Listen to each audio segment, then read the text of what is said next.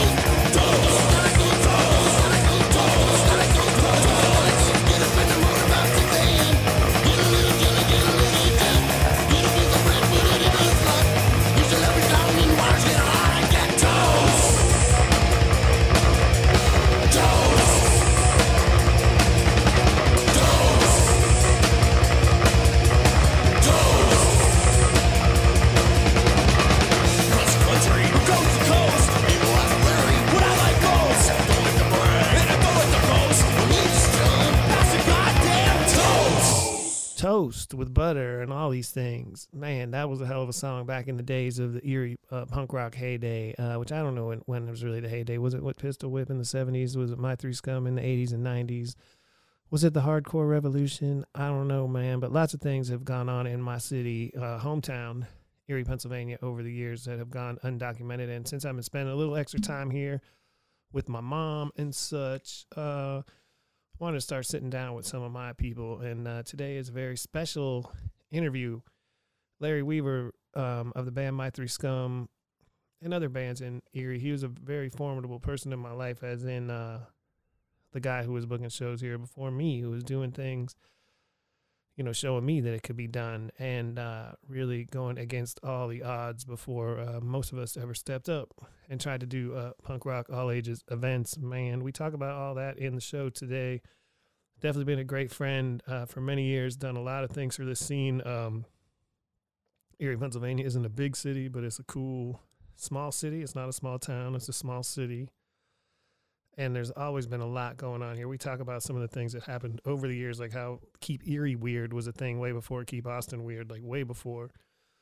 Some of the music scenes that led up to us building careers for ourselves, basically. And, yeah, we get into all sorts of things. It's kind of hard to find some of their music online, but it is on Spotify, My Three Scum. And there's generations of that. My name is Matt Sanzala. Matt at pushermania.com is my email address. I'm going to get a pop screen, I promise, soon. And I'd love to hear from you. Pushermania.com is just a mess of pictures and nothing. But this will be there, and you can tell a friend to tune in. We're going to play one more song from My Three Scum and then just get right into it with Larry Weaver. This is I'm on Drugs, another big one from my past.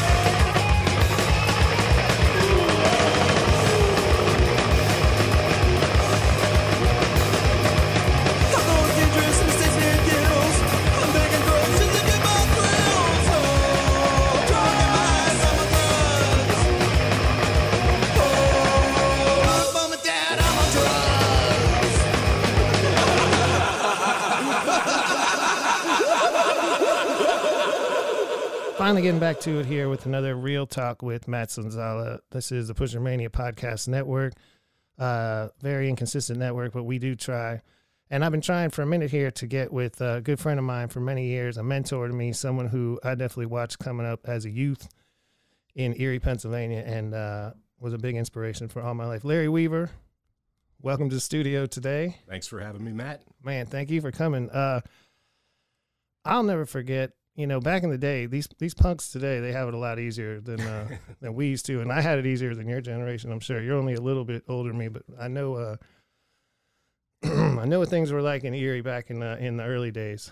A little crazier. It's like you had to go all the way to Super Duper East if you wanted to see a punk. Right. Yeah, it wasn't a very nice town to be coming up as a punk rocker. No, I know. Pretty rough. 70s and 80s in Erie was a little different than today. No, I know. I used to hear about the heads, the metal kids. Yeah, absolutely. Giving a lot of shit to the jocks, the punks, the jocks, all that. It wasn't a very common sight here. Tell me about the early days, because I want to talk about when I first saw you, and I want to talk about how things changed with the Continental Ballroom later. But before that, when I was real young, and bands like you had, your first band I ever saw you with was FOD. Correct. And I saw you behind the Nautilus Fitness Center. Yeah, the infamous. Yeah, that show was crazy, but it was like, that was the type of thing you had to do to see shows back then. There wasn't just a place. Right. Especially all ages. Right. The all ages scene really wasn't put down until, obviously, you and me did the Continental Ballroom. It was, you either played places like that, like the YMCA or anywhere you could pick up a gig, but mostly bar shows. Mm-hmm.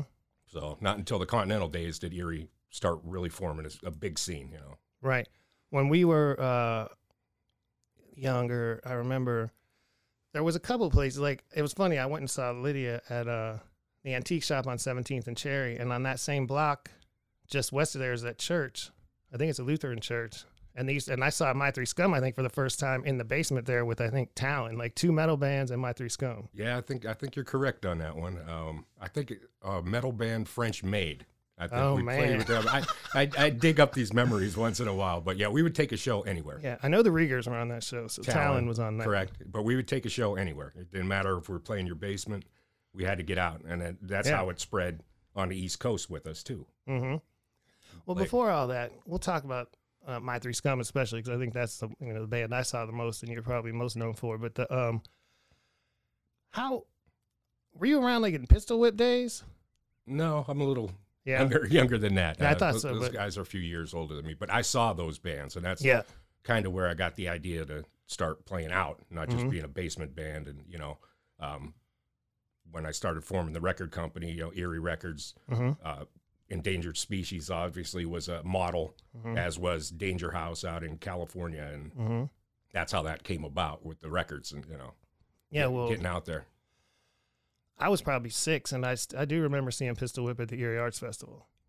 Yeah, which was like 78. Yeah. I don't think I was, in that show, but I remember seeing Ape. Remember a band called Ape?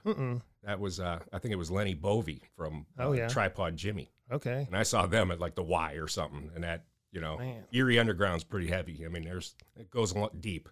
Yeah, for sure. I mean, what people don't know, in the 70s, my father was involved with some stuff, and then he left. But I had all the little 45s, like Easy, The Frenchman. Oh, yeah. Guardian. Prophecy, all those type bands. And what's funny is I dug those out in the last few years, and when I put them on, they sounded like hits to me. Like those were songs I heard over and over as a kid. Erie deep talent, deep musical talent, and that's with this operation going on now. It's sad because the whole thing has come to a grinding halt, and I think we're gonna miss a lot of good things that would have been happening on record or digital, whatever you want to do now. But I think it kind of shut it down. I mean, I think things got shut down, and it sucks. But I've been living in Austin for some years, and to see it's devastation down there. It sucks here, but if it's not tech, it's music venues down there, and those music venues, downtown looks like a ghost town. Downtown Erie looks better than Austin right now. Yeah, I believe it. That when you're making a living playing music and it gets shut down, that's kind of the end of it. Yeah, it sucks. But back in those days, I'd hear stories of like things that happened in Erie before my time. And I know Tex and the Horseheads played here once. Oh, yeah, correct. Yeah, they came in, played with Thirsty Brats. Wow, okay. And that was held at the Armory. That was another place we'd play, underground shows. Yeah.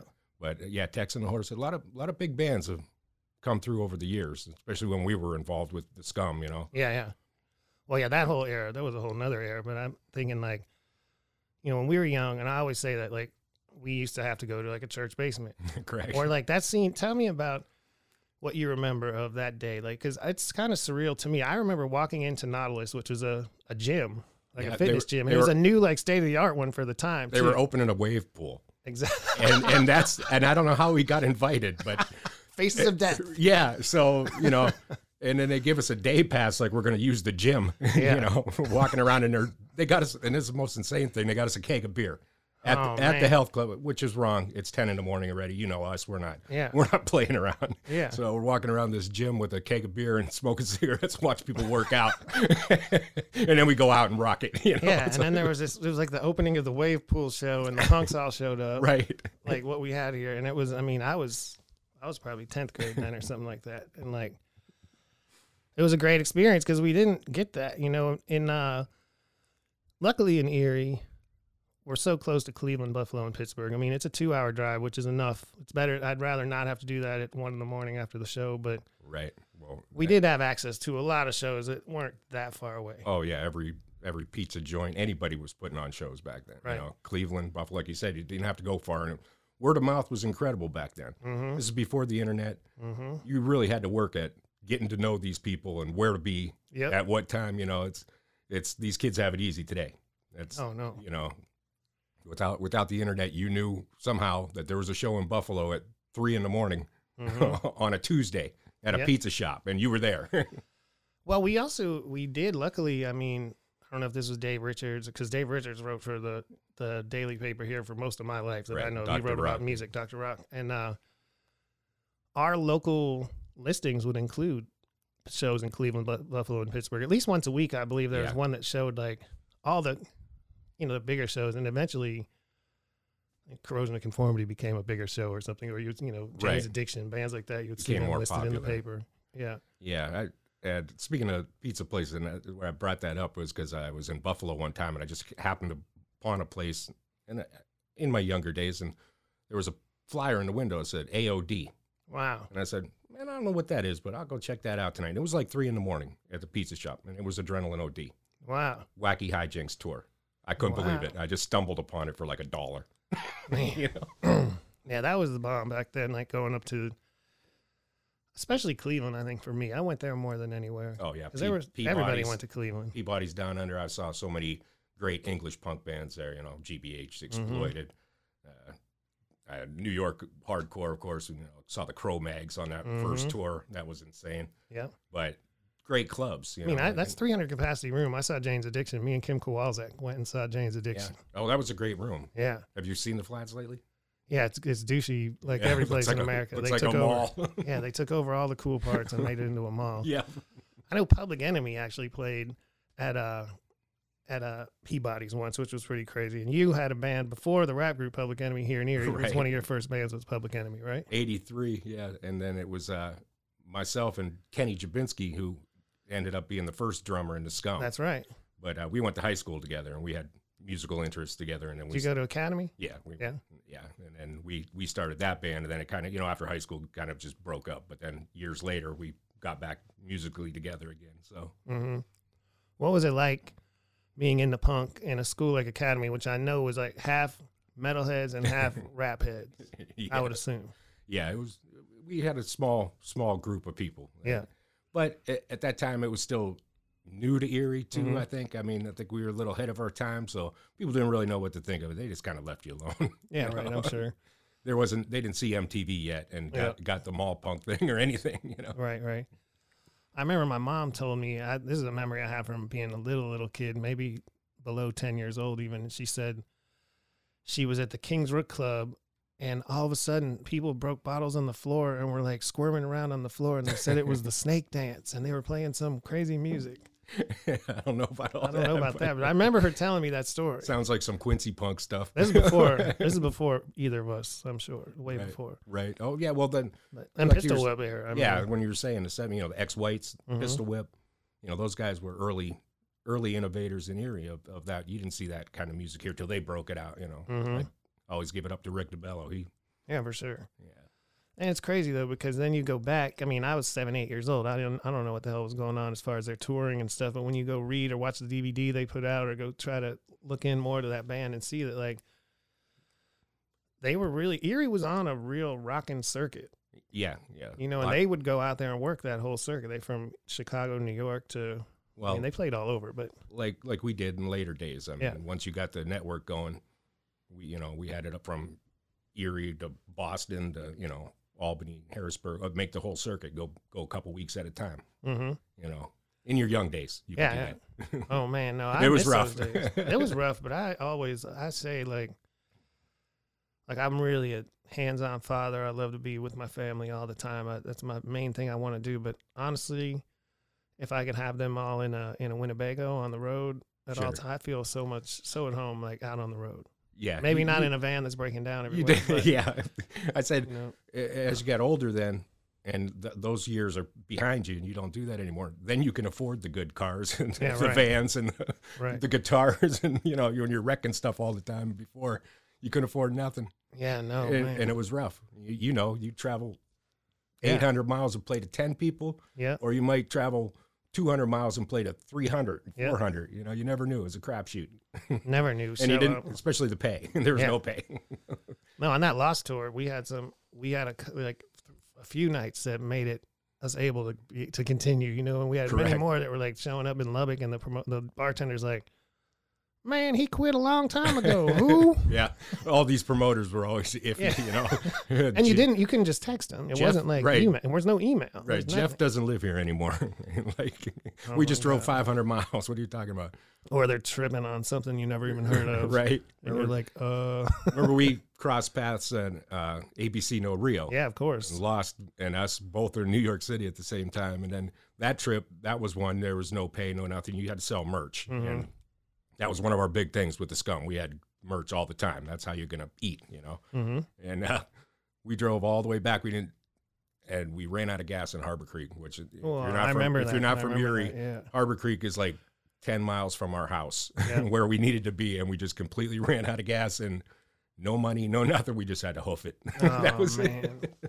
Those were the days, though. It is what it is. Like, we did what we had to do. And that, to be honest, that show for me was pivotal because Jim Testa from Jersey Beat was at that show.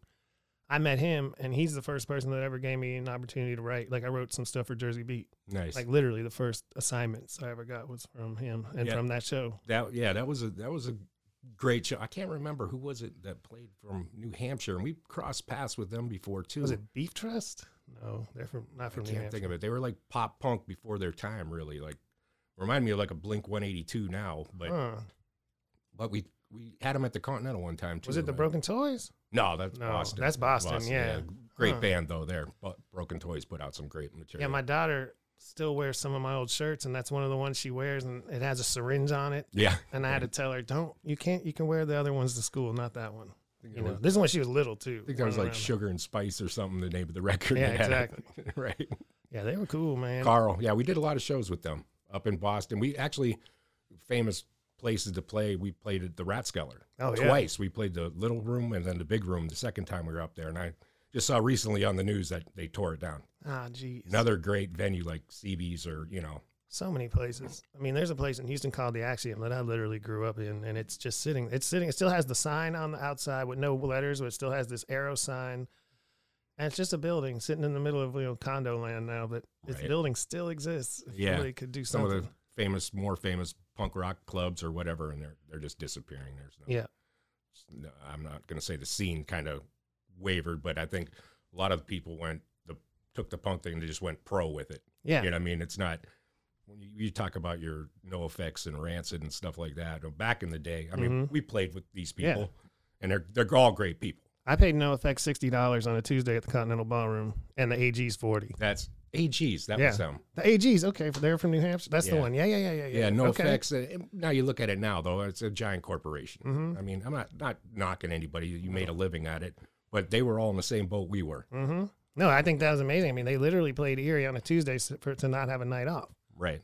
And I said, you can have the door. That's all I know. You know, Right. I know who you are. We played with them the next night in Buffalo. Okay. We played that show with you, and then in Buffalo the next night. Buffalo the next night. I don't know how we weaseled ourselves onto that show, but that was. I hope that was a better show. I mean, the show here was fine, but like, you know, that was a challenge, and I want to talk about the ballroom for sure because that was a challenge though, because it was kind of like the first band I brought here was the Laughing Hyenas, and nobody was listening to the Laughing Hyenas. We had to really organically figure out how to make people just want to come to a show. Well, for most everything we did, it was like we were kind of okay. This is going to be cool. Y'all come out. Well, I think the Continental though, you know, took on a life of its own after those first few shows. Like, you know, we did the first one, talked Ralphie Yama into giving me the joint. Yeah, well, I want to ask you about that. Like, how did you? I can say how I first got in because of your show. How did you first get into the Continental Ballroom? It was all by chance. I was just flipping through a phone book one day and looking for a place to rent to, you know, put a show on, just one show. That's all. And I looked on, it said Overhead Doors. And I was like, what is this all about? And I called the place, and the guy's name was Ralphie Yama. He said, yeah, I got a warehouse. And I said, well, could I rent that out? I want to put on a rock and roll show. I didn't say nothing about punk rock or, you know, I got to lead it in there. So he says, yeah, it's a old factory over there. And I walked over there with him and showed me around and made me a hell of a deal. Yeah. And then that was my end. It was just by chance. I was looking through a phone book at warehouses or. Yeah, and by the way, the north side of that building was Crumbles. Yeah, it was half the building was actually already halfway knocked down. It was an old Continental rubber plant. That was before they put the ballroom in there. And then it was ballroom dancing, and then. Well, the Younger Brothers, which is the band, Paul Yocklin, had that as like their rehearsal space. They had bocce courts in there, like the Italian club. Well, right next door to it was the club too. Was that okay? That the Knights of Columbus or something. That's true. Right there. Yeah. Because they used to get upset back. Yeah, they used to love us. And, on Saturday afternoon, they're trying to play bocce and have a beer, and we're over there banging away. And a bunch of people in the parking lot. Yeah, they weren't taking it. The parking lot scene was bigger sometimes than the inside. Well, that show you guys had, My Three Scum, Backwash, and Lost. That was really inspiring to me because one, like I said, it was one of the first shows that I got to see that was all punk bands. It wasn't. Right, no mixed some metal bands in a church basement. I like metal too. I'm not gonna front, but I mean, like, it was such a refreshing day because there was a crowd. I think it was snowing that day too. That was February. I can't remember that part of it. I believe it was February, and I believe it was snowing outside. It could have been June and snowing too. It's Erie, I know. You know, it doesn't matter. But I remember, like, it was a Sunday or Saturday afternoon. I think it was a Saturday. Saturday afternoon, and it was packed. Yeah, that was the first show. All locals. Well, we kept getting bugged. You know, we were only doing bar shows at the time because there wasn't a lot of action going on there. And kids kept coming up to us and, hey, how come we can't come see you? You know, it was always Norbs or shooters or, you know, rough. The kids ain't coming there. But they kept bugging. And I said, all right, I'll put something on. But you guys support this or, you know, I'm putting money on the line to get this going. And they did. I'm thinking there was 300 that first show. Easily. Some of the better shows. Yeah. I mean, I was at the Continental for other shows when the hardcore started and that, and man, they were really packing it in, you know, right off the bat. But I think you and me laid the groundwork for these people to get the idea how to do it. Yeah, it was just another generation of kids with their music, step, you know, and that Erie became a major stop on the hardcore. Oh, absolutely. IQ route. Records, that everyone came here. That room was huge. And they would pack it down there. But. And I mean, Brothers Keeper. I mean, I didn't get to go because they played in Southern Netherlands. So I was living in Amsterdam in '96. Roger and them. Yeah. They played Nijmegen. They were on a whole European tour and everything. They were over there quite a few times. Yeah. A lot of you know, not just the hardcore. I mean, look at Backwash. You know, started out here. Eric Nielsen and Alex. And Alex went on to make Submachine when he went down there to go to school. Yeah, Pittsburgh. They're all over the place. That's right. They've been to Europe. You know, these are all Erie grown. You know, you can say you're from Pittsburgh, but we know where you're from. Right. No, just like trains from San Francisco, you know. Oh, yeah, right. There's a lot, though. There's a lot that's come out of here that did not get its due, that's for sure. Oh, yeah. But Brothers Keeper, they took it to the next level. Mike Ski, that guy's a genius. and then he went on, I think, the AKAs. Yeah. His other kind of, and they did well too. Yeah, for sure. Yeah. Kim Kowalczyk was in town recently and telling me pictures. He bought a church, I think, in Philadelphia.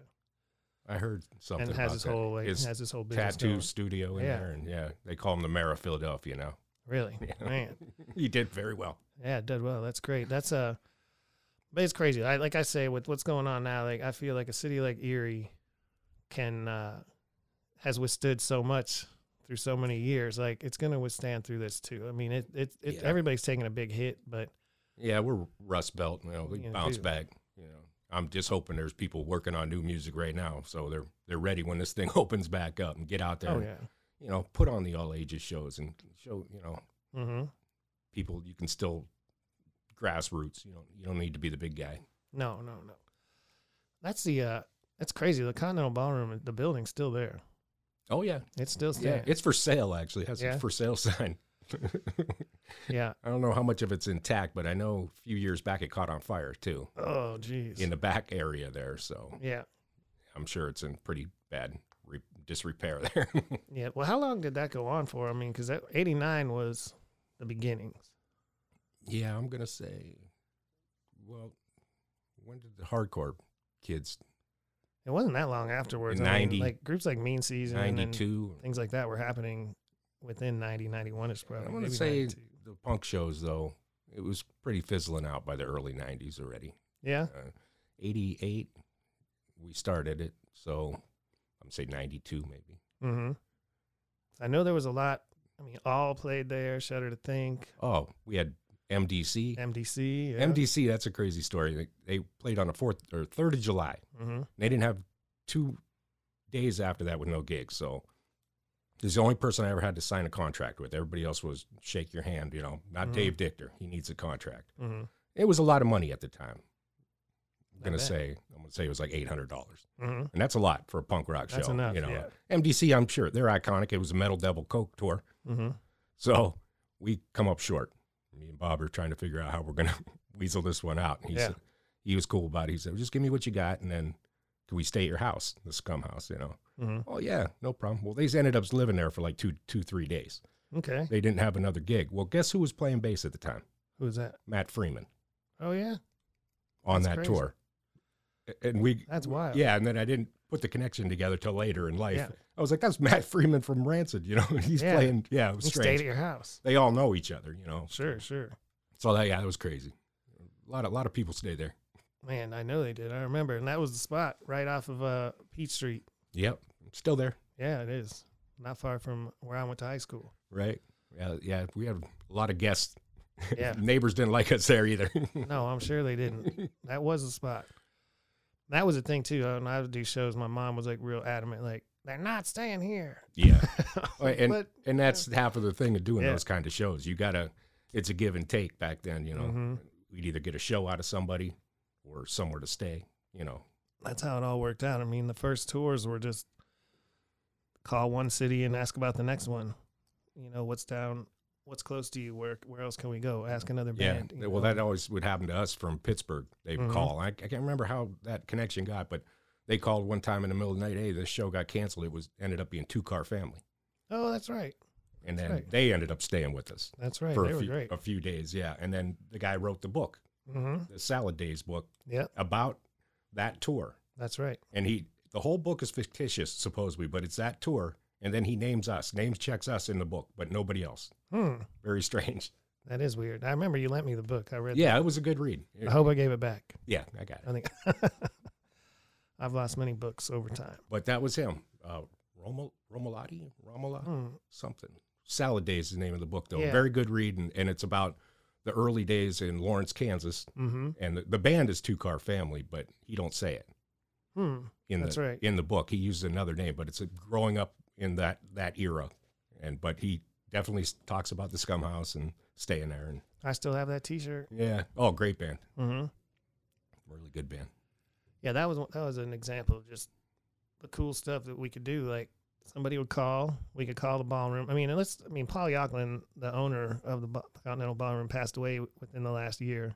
Yeah. I think it was 2019, end of 2019. And he had a long musical career. Yeah. He was the younger right brothers. around with the Beatles, and like Peppermint Lounge. Yeah. Yeah, they were in it. Yep. Yeah, he was a good guy to work with. Well, that was the thing. I didn't know anything about him, and at that show, I just said to him, if I could do something like this, if I could get some bands to come in, you think I could book some things? He's like, you think you can do it? I said, I think I can do it. Just gave me his number. That was it.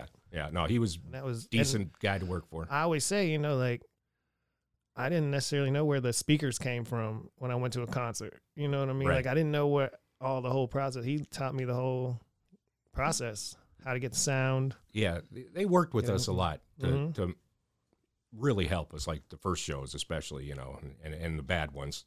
Yeah, sure. So he'd give you a break on the door or whatever. They were decent. Oh man, they were great, and it was just such anybody in I think people in big cities even say this, but especially if you're in a smaller city in America, you spend a lot of your youth talking about how there's nothing to do. Well, that's why you have to create it. And then all of a sudden we had this like central place where sometimes there were 2 shows a week. Oh, for a while there. Yeah, and it'd get in the summertime and people would be touring. We'd get so many bands through here, But like you said, it was a lot different then. It was a handshake and hey, bring some merch because that's probably what you're going to make your money off of to get to the next city. So, But that's the thing then when, the agents and everything got more involved and serious when the records weren't selling so much. So that became the bread and butter for a lot of artists, but it also became like, it cut a very serious line between the indie type stuff we were messing with, and then all of a sudden this established group that had agents and this and that. And then like if you go to Austin, bands that we were booking back in the day, they're playing house shows. There's a place called Kick Butt Coffee that'll give punk bands and rappers and just young artists an opportunity. And then there's a couple of places that popped up in over the years, like little warehouse places sort of that lasted for a bit. But a lot of these bands, like they're not playing downtown. No, they're playing you're gonna have to start over. Yeah, they're playing in these house shows, and it's kind of crazy. Well, it's like the circuit was back when we were still doing it. You go to these towns, like we'd get to Columbus, and there was always a place to go to play. The one place was a deli, playing, that's right, bagels and deli or whatever it was called, and just a little hole in the wall, but they. No guarantee, no nothing. You went because you wanted to play in front of people, and then you get a pretty good following by doing that because you're not charging $1 million to get through the door, which I think is outrageous what they charge now. It's nuts. The big level concerts, there haven't been many that I wanted to see in years, like big names or something, but like I wanted my kids to go see Adele when she came to Austin. They liked Adele. They were young, Adele fans. Those tickets were $169. Yeah. I can't pay $800 for my family a 4-night out. And it's all overhead. It's not, $10 here, $10 there. The artist isn't getting that whole cut. So. No, and it's crazy to see how these things have become. And luckily with Erie too, though, I will say, a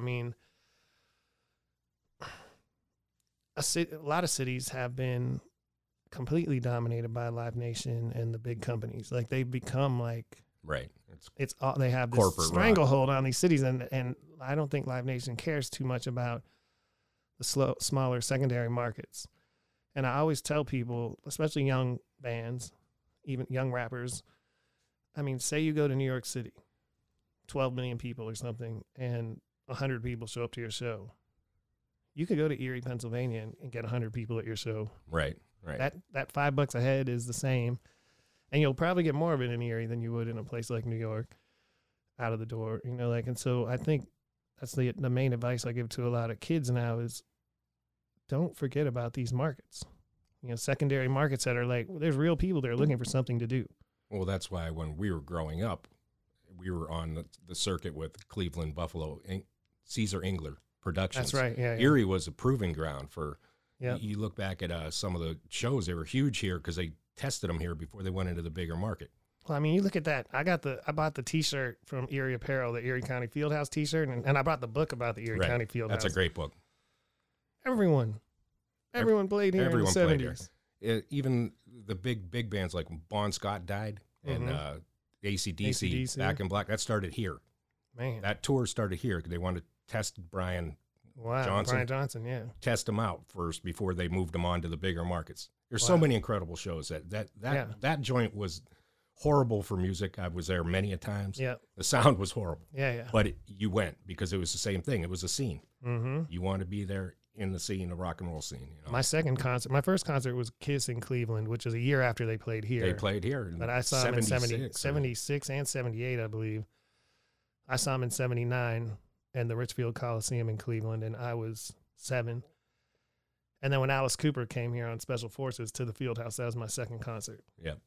And one thing I remember most, being 8 whatever years old then, man, you talk about the way weed laws have changed and stuff, like marijuana laws have changed. I guess, man, but back then I was a little kid in this building, like every person in here is smoking weed. Yeah.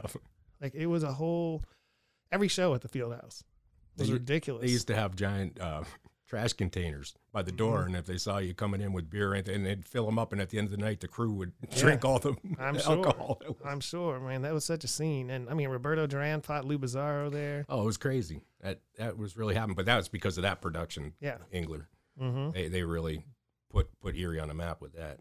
Yeah, I mean, I think about growing up and seeing like Quiet Riot at Sherlock's, which was maybe 300 capacity. Right. Like on the way up and on the way down, you come through. See him at the county fair. Yeah. And I mean, to be honest, every year when I'd come home for years, it was around We're on the Shore. And it's kind of cheesy for what it is, whatever, but that was quite an event to bring people into the city. I mean, I'd go to see I saw Steppenwolf. Right. There, like for free, and Jackal. Like I said, it's on a county fair tour, but they'd get people that were, like you said, not on their way down, I guess. Yeah, I mean, it is what it is. Like, you think about dude, here's a messed up story about Quiet Riot. Me and my friend Mike and Ron Lewis went to that show. And we were smoking weed in Mike's van, coming around French Street towards North Park Row. And back then, it was the opposite direction. Like, you would turn right on North Park Road to go to State Street. Now it's switched. I'll never forget. We took a right on North Park Road off of French, and all the way at the end of the block, and it was kind of sleety night.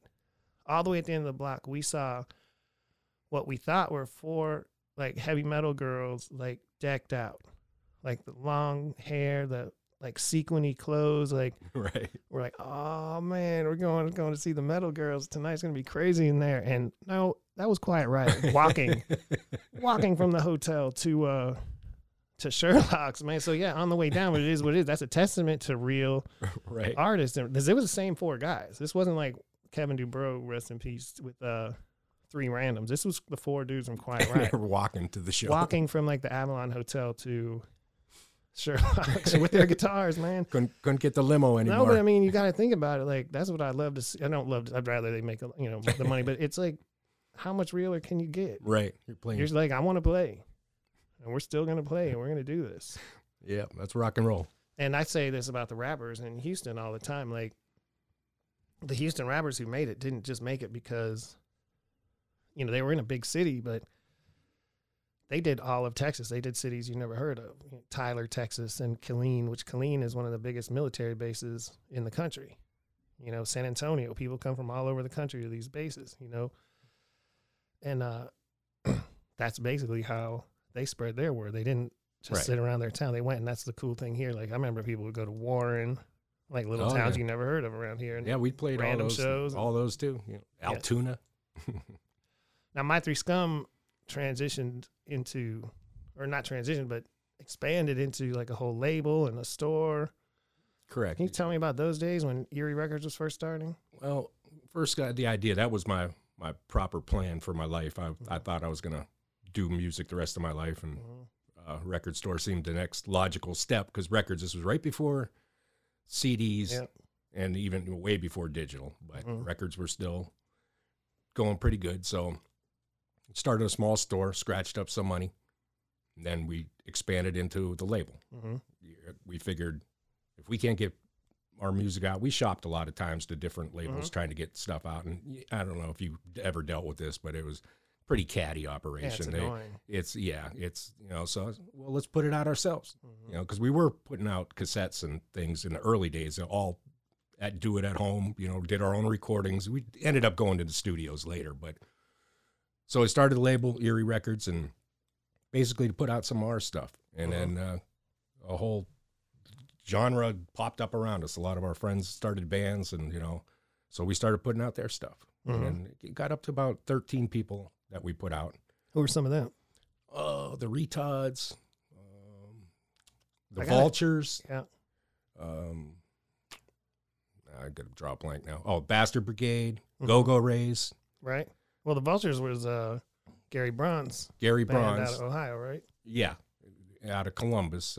He was the second Scum drummer. Yeah. We went through 3. Yeah, We're pretty rough on him. Yeah. But Gary was with us the brunt of the touring days, so he did a lot of heavy lifting. The Vultures did a lot though too. The Vultures were they were surf instrumental, so that was on the label. There's a sampler. You can go on Spotify and put in My Three Scum, and it'll come up. The sampler has all the bands that were on the label. Some people from not from here. We put out the Broken Toys. Oh, cool. Yeah, that's right.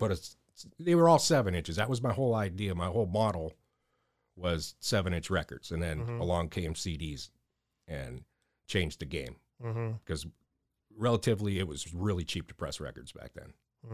Now you look at it, it's not at all. It's not even cost effective. You can't even break even if you try to press a record now. I mean, it's coming back. Well, everybody got back in the game, and all the plants, if you talk to them, they have backlogs now of like 6 months because all the majors started pumping them out again. So that's true. And they pushed the price up on pressing. I mean, I sometimes go to these record shops and I see these reissues or new records, like bigger name things, and they're $35. Yeah. I don't Can't get it. do that. No. And I don't, well, the big labels can do it, but a small guy like me wouldn't be able to. No. I mean, back then we were pressing, I think they were like 95 cents a record. You could sell them for $3 and still, Yeah. But our deal basically was with the bands, we'd give them 100 copies. That was your handshake.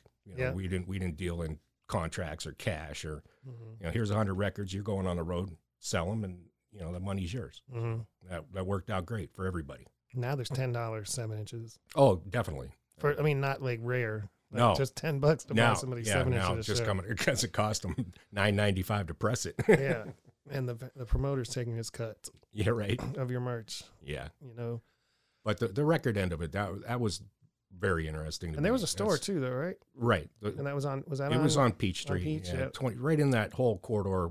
They call it Federal Hill. Federal Hill. Yeah. But it was the store didn't last long. Just maybe 2 years. Wasn't really I'm not saying didn't make money, but it didn't. It kept itself afloat. It paid for the electric, but we used that as our hub too for the records. Getting everything together, putting the records together, all that. It was a good little shop, but interest kind of waned, and you start reaching in your own pocket to pay the rent. You got to call it a day. Yeah, it gets hard. It's funny to see though. There's record stores again. It's nice. Well, but that period was where they went away. Yeah, and quickly. It was all the good ones here went. Yeah, belly up quick. Record Country. We weren't as big of a player as they were, but we had a unique shop. Our shop was more. You get your fanzines and all. People don't know what that is anymore. Right. But Maximum Rock and Roll and all that kind of stuff. So it kind of people gravitated to come there and do more than shop. They would just hang out. We had pinball machines and stuff just to hang out. But I miss those days of being able to go somewhere like that and read a fanzine or all that stuff's in the wash. Yeah, there's not much of that. There's some cities still. I mean, Austin actually has a bunch of record stores, which is crazy. But they're on the way back. They're coming back, and I've been noticing. I think Graham's here is only like special appointment right now. Yeah, because of this mess. Yeah. But that's a great shop, though. I mean, I go in, you could lose a whole day in there. But that is, and I'll never forget when it first started. I mean, like. It started in Edinburgh Mall. Edinburgh Mall, yep. And we used to do that trek every couple weeks just to go see what we could dig through and find there. And then, of course, you mentioned Record Country. I mean, Debbie Lyon was probably the backbone of our scene, she and her husband. But I mean, as far as any kind of knowledge we could get about anything back in the 80s, especially, came from record country. We'd have to go out there. She would have like the NME or the Melody Maker or the Kerrang or sometimes even Hip Hop Connection, but not now and again. Those were like UK news, magazines that she'd somehow get for us. The fanzines, especially regional ones, people would bring out there. She always had Maximum Rock and Roll and I think Flipside. Yep. And you would go there when you knew the date those were supposed to come out. You'd go get those, and then if she had some records, or you could just always, if you read about something, she could order it. She could get it. She'd get everything. That was a great shop, and that's she looked like after you said, like Maximum Rock and Roll and Book Your Own Fucking Life. Yeah, that was the Bible to me because that's how I booked all those shows. You don't see that anymore. Yeah, man. Picked it up. You did. Our number was in there. Everybody in the East Coast, West Coast, whatever. You could just make a call. That was a great book. That was the whole point. Yeah, Book Your Own Fucking Life was like. I still have in boxes here. I have the notebooks that I used to do when trying to book these tours.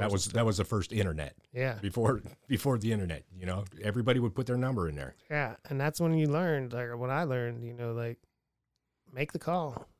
Yeah, you just take the chance. See what happens, and that's we were all like-minded people in that. We all knew what we wanted. We wanted to book shows and help bands and, be a network. Well, I think, and if your number was in there, you are with like-minded people. So exactly. It wasn't like you were just rando out of the phone book. And No. You submitted in to be in it. And God, that was so... that was the Bible. And the other thing that really helped me out in my record pressing thing was that Simple Machines. Do you remember that? Yeah, of course, yeah. I picked that book up. It was like, woke me up. I opened it up. This is how you do it? I can do this. Mm-hmm. This guy Discord can do it. I can, Yeah, for sure. So that's how I got into the record pressing, and it went pretty quick. I mean, we put out a lot of stuff in a short period of time. Mm-hmm. Then some of our stuff got picked up by Smogville Records, and he put out a couple 7 inches and some splits and stuff that we were on from one split in Japan and one from North Carolina. So they're interesting. So our stuff got circulated quite well. Every once in a while, I'll see on eBay or something will pop up. I need to find the Japanese split single then. I need to find it was us and Jesus Saves. Okay. Wow.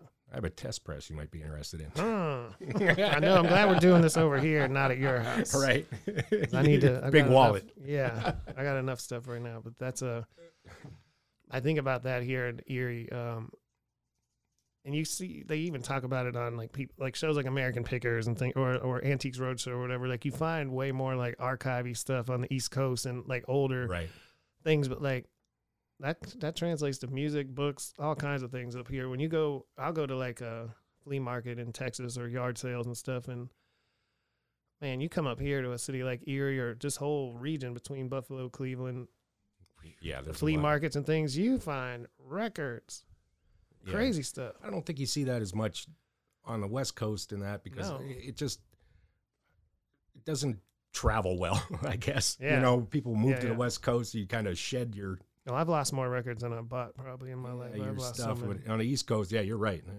Swap meets, and I can't wait to get back to that. Yeah. I miss that. I used to peddle some of my stuff too, but just to go sift through somebody's, never know what you're going to find. Yeah, I was surprised this summer the flea market was still open in Wattsburg, south of Erie. Oh, yeah. And Waterford, yeah. And then there's always a guy that has some records there. He's been there for years.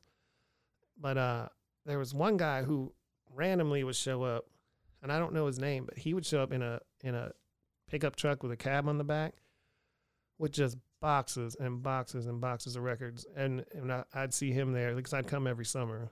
And if I'd see him there, yes, I caught him. And that's probably Chris. There's only about maybe 3 or 4 of us in this town that sell records by the box. I mean, he would have like Thin Lizzy records in perfect condition for $3. Oh yeah, that's him. That's him. Yeah. Chris, his collection is phenomenal. And I would always ask, "Do you have any Erie stuff?" And he'd know, like, yeah, let me see. And he'd find like I probably have like 4 copies or 5 copies of that Easy single. Yeah, he used to come down to the store all the time and I bet barter with me.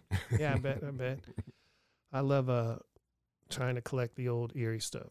Oh yeah, and they're out there. Mm-hmm. It's amazing for a town this small and the small pressing. I mean, I still see My Three Scum stuff in circulation. there might have been 1,000 of Food, Folks, and Guns. That's it. Mm-hmm. I mean, 1,000. That's not. And then you see them. Somebody's selling it in England. Mm-hmm. It just blows my mind. Yeah. But you'll see things like, the Frenchman, or and that stuff pops up on eBay too. Mm-hmm. So there's still a market for small label pressings, It is. And this is that's a crazy thing. It was a rock and roll town. I mean, when I read that, because I lived in Austin for so long, and the Keep Austin Weird thing is real. Like, it'd be nice if they could have, if that would have been successful, but it wasn't. It's totally gone the other direction. But Keep Erie Weird was a thing in the 60s and 70s here. Like, they had buttons and posters and all that. Keep Erie Weird way before Keep Austin Weird. Oh, yeah. We still have funny. Buttons. Yeah, yeah. It's kind of, and I think I know the name of the artist that made those, the Erie ones. Richard Bola. Okay. He's a playwright here in Erie. He has a couple published plays and that, but I think he was the original guy that started that Keep Erie Weird. That's funny, because this is a weird place. He was my neighbor down on 8th Street. Oh, wow, okay. It is. Yeah, it's strange. Yeah. That's what we like about it. Yeah, me too. I'll tell you a quick story about, you could pick people out from Erie when we'd be out on the road. It's so strange. Like, we'll go in somewhere and there'll be some people like, man, that dude looks like a little weird, or we're in Cleveland or, Youngstown or something. And they come up, hey, man, my three scum. I'm from Erie, too. I'm like, I knew it. Yeah. Oh, that is funny. Something a little off about you. Yeah. I think it's the weather. Yeah, that's funny. I actually randomly had a kid in Austin. I was standing outside of a bar talking to one of my friends who was booked the bar or whatever, and he came up asking for money. And I was like, just started talking to him, and he's like, yeah, I'm just here. I just got into Austin. I said, where are you from? He's like, oh, I'm from Pennsylvania. Here and I said, oh, yeah, where? He's like, you probably never heard of it. I'm like, where? I'm from Pennsylvania. He says, Erie. I'm like, I'm from Erie. I said, I grew up in 26th and Wallace. He's like, I'm at 32nd and Reed or something like that. I was like, oh, and he actually had a little like graffiti book that he was drawing in, and he had like this whole like 32nd and Reed or whatever street it was in that area. You like can always drawing this whole thing. You can always tell. Damn. Yeah. For a small town, I don't know how we get spread out so much. Yeah, a lot of people go and come back or just go. I've been back here mostly for the last 6 months with my mother, and like I'm enjoying it a lot, being back here, and just the vibe of the people. Like I said, Austin is an incredible city in a lot of ways, but the way it's blown up with the tech and the cost of living, it's like you've seen it here, you've seen it everywhere, but it's severe. The homey places that you love that have shut down, and Austin, like the places that like culture out of everything, taking so much, and it's for me, like I'm sensitive about that stuff. I don't want to be there, really. Like, seeing what's going on, it's really annoying. Well, you've been there a long time. Going into the tech thing. And I was in Houston for a long time, which Houston has more space to do those things, so there's still parts that you can go to and feel Houston, even Austin, has just flipped so much. And I come back to Erie, and lots has changed here too, but I see improvements. I see, like, things happening here. Progress. It has to. Yeah, it goes forward. A lot of people just want to be the Debbie Downer, anything new, that's an Erie thing too. If it's anything new, the old generation don't like, they're going to say, oh no, man, we don't want that. We don't want a highway to bring people here. No, we don't want people finding out that we got a peninsula. I don't want people to be run out of their homes necessarily and stuff, but I really don't. I've seen the worst of the worst gentrification in Austin, like how gross it is, and it's sad, and it's crap. They pushed anybody without money. The black neighborhood is decimated of Austin, like the main area on the east side. But anyway, artists, anybody are just pushed out into the suburbs, if that, even further some. But here, I'm sorry, but when I was a kid, the Bayfront was pretty ghetto. Oh, it was horrible. It was a mess. Yeah. And it was a mix of people. It was industrial. It was an industrial wasteland of just like a mess, man. That's your bread and butter. If you don't get the damn Bayfront looking right and take advantage of that, you go to some of these houses, the view over the bay, you'd pay $1 million for that in any other city, man. Literally $1 million at least for something like that. And those were like hood houses back in the day, like where they didn't plow the streets. Right. Well, and I think that's the nitty gritty of like our whole scene was. Yeah. That's total Erie. Yeah. Man, that's why the hardcore and the punk and the, anything weird on the fringe, that's Erie. That's what made us. Yeah, it's true. To do that. If you grew up in Warren, Ohio or somewhere, it wouldn't have been the same music when it came out of, No, it was right. It was definitely different. And, but I do think right now to see what, along the Bayfront and along just around Prescott, some of these things happen. It's like, yeah, please clean it up. Take advantage of this. This is amazing. Yeah, this is beautiful. I don't know how much is really that great as far as, when corporate interests come in and stuff, but man, make that area nice. Get it so there's things to do. Because when we were young. Oh, it was horrible. No, we downtown wasn't, you didn't go downtown. No, and my grandmother lived in the Richford Arms, so I spent a lot of time walking around down there and like take the bus down to her place and stuff, and like, yeah. But like I said, that's where the music came from. That's where it was happening. Yeah, and that's the nitty gritty. I mean, you mentioned Shooters earlier, and like that State Street Tavern and stuff like that. Those were shitholes that people would be drinking in at 8 a.m. But then. That's where we showed up. The shows were amazing. Right. They had some shows. But that was the inn. Yeah. You know what I mean? I walked, I'll never forget, I walked in Shooters, looked right at the bartender. I said, man, you need to be putting some shows in here. And the place was desolate. Yeah. It was like noon or whatever. You're day drinkers usually. Two guys at the bar. I looked around, man, I got this big room. I'm like, put some bands in here. See what happens. Boy, that was the match made in heaven because it was a crap hole. Yeah. You couldn't, it was like a CBGB's. Oh, yeah. Basically. I mean, you were there before they closed, and that place, shithole too. And you could fall right through the floor. Yeah. But as soon as we put bands in it, that place was hopping, and it would totally change, though, from your 10 o'clock in the morning day drinkers, and then like 6 of that, they would all file out because they're out of money. And then the bands, I mean, we put a lot of big bands in there. I mean, Spud Monsters, remember, they were killing it. Who else we put in there? We used to do like a whole weekend, like 6 bands, 2 days. It was crazy. When Tim Skelly was bartending during the day there. Yeah. And I sometimes would go just visit him in the day and check the scene of the people hanging out in the day. It was just crazy. Oh, yeah. It was scary. And then at night, though, that was another thing, too. You could go in for $3 to $5 and have a beer for $1. Right. Those shows were great because we put like I said, it wasn't, I don't want to say, we're not pretentious, but there was no guarantees. Nobody cared. They came to play. Yep. They didn't worry about the dollar at the door or, hey, can you throw me a 6-pack? Everybody was cool. Yeah. And that's what made all those shows work. Yeah. It was the rare occasion when somebody would be tripping back then, like when Jawbox played here. And I told him straight up, there's another situation like when NoFX played. I was like, yeah, please come if you want, but I'm telling you, nobody here knows who you are. They don't. We'll do what we can.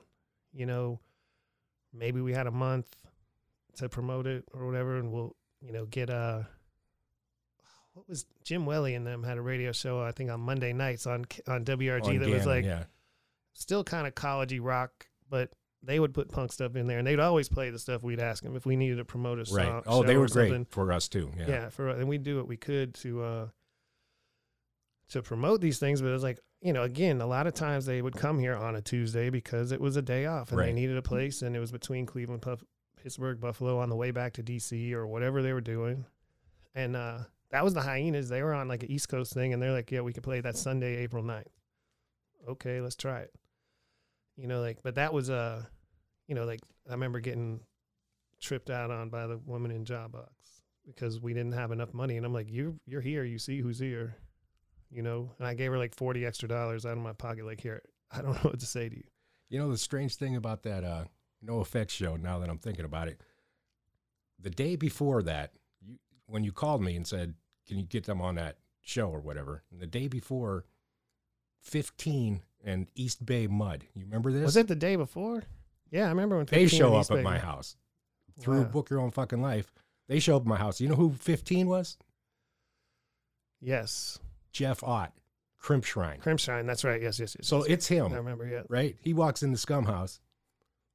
I don't know these people. In California, I don't 15, never heard of you. Now, if you would have said Crimp Shrine, you know, I would have been like, hey, man, really? This is like the Rancid, you know, this guy. Yeah.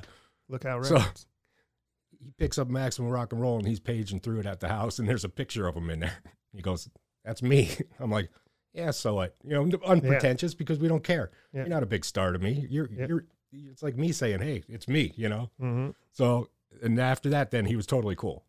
But when at first he was like the Lord of Punk or something, you know? And I was like, you're staying at Scumhouse, man. Yeah, I remember that, actually. I remember those guys. They were actually pretty good. 15 Yeah. Went on to do a couple records, I think. But Jeff Ott, weird character. You know, like I said, a lot of people pass through that house that are in the scene, you know, I mean, the real scene, you know? Yeah. So that was pretty cool when you look back on it now. At the time, it didn't, oh, well, I got MDC. Did NoFX stay with you? Everybody but Fat Mike. Really? They had some money for some reason back then because he flew his girlfriend in. Okay. To Erie. Wow. To stay, and then he went to a hotel. But the rest of them stayed with us, and those guys they were funny shit right there. Those guys, Yeah, S&M Airlines was the album they came on. Was it that or The Longest Line? Was it?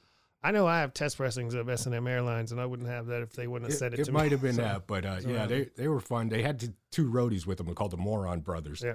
And they were hilarious, these two guys. And they're probably dead because they almost killed themselves in Erie. You know? Wow. So, but yeah, good stories. But that's the way the scene was. You didn't care if that was Keith Richards walking. You know, these guys were all big hitters in the game, but they didn't act like it. No. Everybody was, hey, we're here. We're staying at your joint. You know, everything's cool. Yeah, that was the best. And just staying on, like getting to a city. I mean, like, I'm old now. I'm not doing this. No. But back in the day, like, you'd hope that somebody was going to let you stay there. Put you up. 90% of the time, somebody would. Yeah, I think we got put up most of the time. I can only remember a few times we had to sleep in the van. I've stayed in the van a few times. Sometimes you'd stay in the van anyway. Just right. Somebody's house was a little dicey. He thought my house was bad. Yeah, no. We walked into a place in like Lubbock, actually, that was a hell of a time for us with Lost. And everybody was like, it was a woman, the bartender. She's like, yeah, my kid's at her ex's house, and so y'all can just stay with us. It was the night where, you know, the promoter just doesn't exist. Right. Nobody there. Okay. And she was super nice to let us stay there. And I remember me and Pete Stapmuller, I was like, I'm getting the kid bed. I'm getting the kid bed, man. No way. I'm not sleeping on the floor. He's like, oh yeah. And we were like at the first two at the door when we walked in, and she like opens the door and throws the lights on, and just roaches just scattered like I'll so be in the truck. many. And me and Pete were like, we're staying in the van. We call the van. Yeah, it's always good to have a place called the van. Yeah, the van. You had to, man. But those were the days, and I think it still exists. It has to, you know. But the internet does mess things up. I tell people all the time, like, there's been some good success stories through the internet and stuff, but really the ones who make it are the ones who take it to the next step and go out and tour and actually touch the people, interact with the people for real. You can only be virtual for so long. Yeah, and that's kind of to get to another point about recording. And everybody wants to be a home recorder now. Mm-hmm. And I'm telling you, it doesn't match being in a real studio. Mm-hmm. You know, a few years back, I produced a local record for these Diesel Houdini. Mm-hmm. And they were giving me the same story. Like, we could just be doing this on our computer. I said, well, it won't come out the same. No. And we didn't. I took them, Mike Miller, a local guy, produced it. They ended up winning Record of the Year. Oh, nice. Now, if you did that on your computer, I'm telling you what, it wouldn't have sounded like it came out, you know. We didn't do any engineering tricks or anything, but it was real studio time. That's what I can't tell young kids enough about this with the computer. Right. Well, just because you have Pro Tools doesn't make you a producer. You know, you can lay down some scratch tracks and then go in the studio and record, but I don't think putting it out that way. Well, there's a difference too between instruments and organic instruments and electronic instruments, you know, and playing your keyboards and beat machines. Right.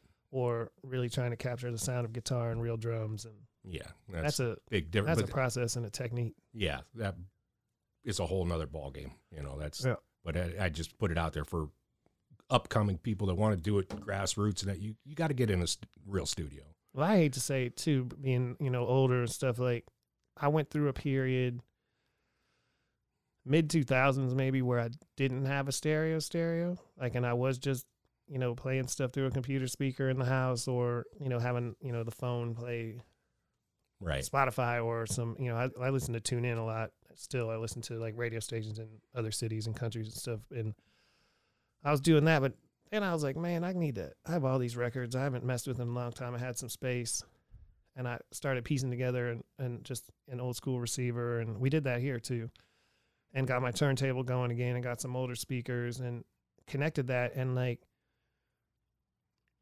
I don't know if I'd forgotten, but I didn't really realize how much different a feeling it is to hear like an analog, you know, a record coming through an analog receiver, and just how it hits you in your chest.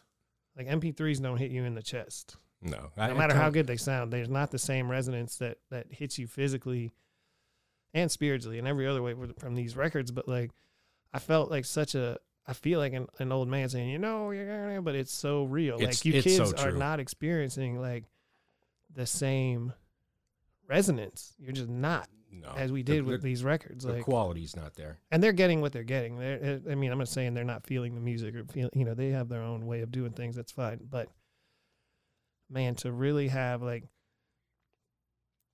you know, let's listen to somebody like Al Green or Marvin Gaye, and compare that to like hearing The Weeknd on Spotify. No, there's no comparison, man. Get this out of here. You know, like, you'd have the most, you know, $20,000 system in your house, and it's coming through Spotify, which I pay for Spotify every month. I'm not dissing them. I am a little sound quality wise, but man, you can't. It's not the same at all. It's not going to match it. And that's even why, if it sounds really good. Well, I think that's why you're seeing in the industry now too. A lot of people are going back to analog tape when they're recording, and they're going back to the vinyl because they know that's a quality. Mm-hmm. You know, I don't want to say the loop that they sell you one thing over and over again, but they have. They tell you it's on this format, now it's on this one, when they knew that other one was quality. Mm-hmm. And then they just sold you down the river a little bit, you know. Yeah. How many copies of The Who do you need on what format? You know? Man, I don't know. I know I've been digging through my mother's old records, and some of her friends gave us some of their old records. Like, we've got a bunch of records in this house right now, more not pre-punk, you know, not punk stuff, but like, they sound so good. Yeah. They sound so good just playing, you know. You're right, exactly. I don't think I've ever bought like a remastered album necessarily. I did buy when Third Man put out the Laughing Hyenas records. I got them just because to support. Yeah. And I want it just to have. But no. I'm not. Who cares? Yeah, it's not a collector's thing. I don't get that. And I see these prices going through the roof for a repress. It doesn't make any sense. No, I mean, I think about like the Misfits. When I was a kid, I was just, you know, I missed the Misfits. I wasn't there, you know, when they were out. You know, I was barely Sam Hain probably. Yeah, and I don't think any of us could say you were around when the Misfits were playing. No, you know? And like, but then that was such a cool thing, and we wanted to try and get those records. Man, that was impossible. And then one day, this is, you know, years ago, not like last year or something, but one day I walk into Best Buy, and the first record on the rack is Walk Among Us on vinyl. Right. I'm like, really? You can get, these kids can just go buy this. Got the Misfits at Walmart. Yeah, exactly. Edited. Got my G.G. Allen over at Target. I know, man. You used to have to hunt that stuff down. Yeah, when we see Gigi at Target. It's over. Yeah. Did you see the movie with his mother? No.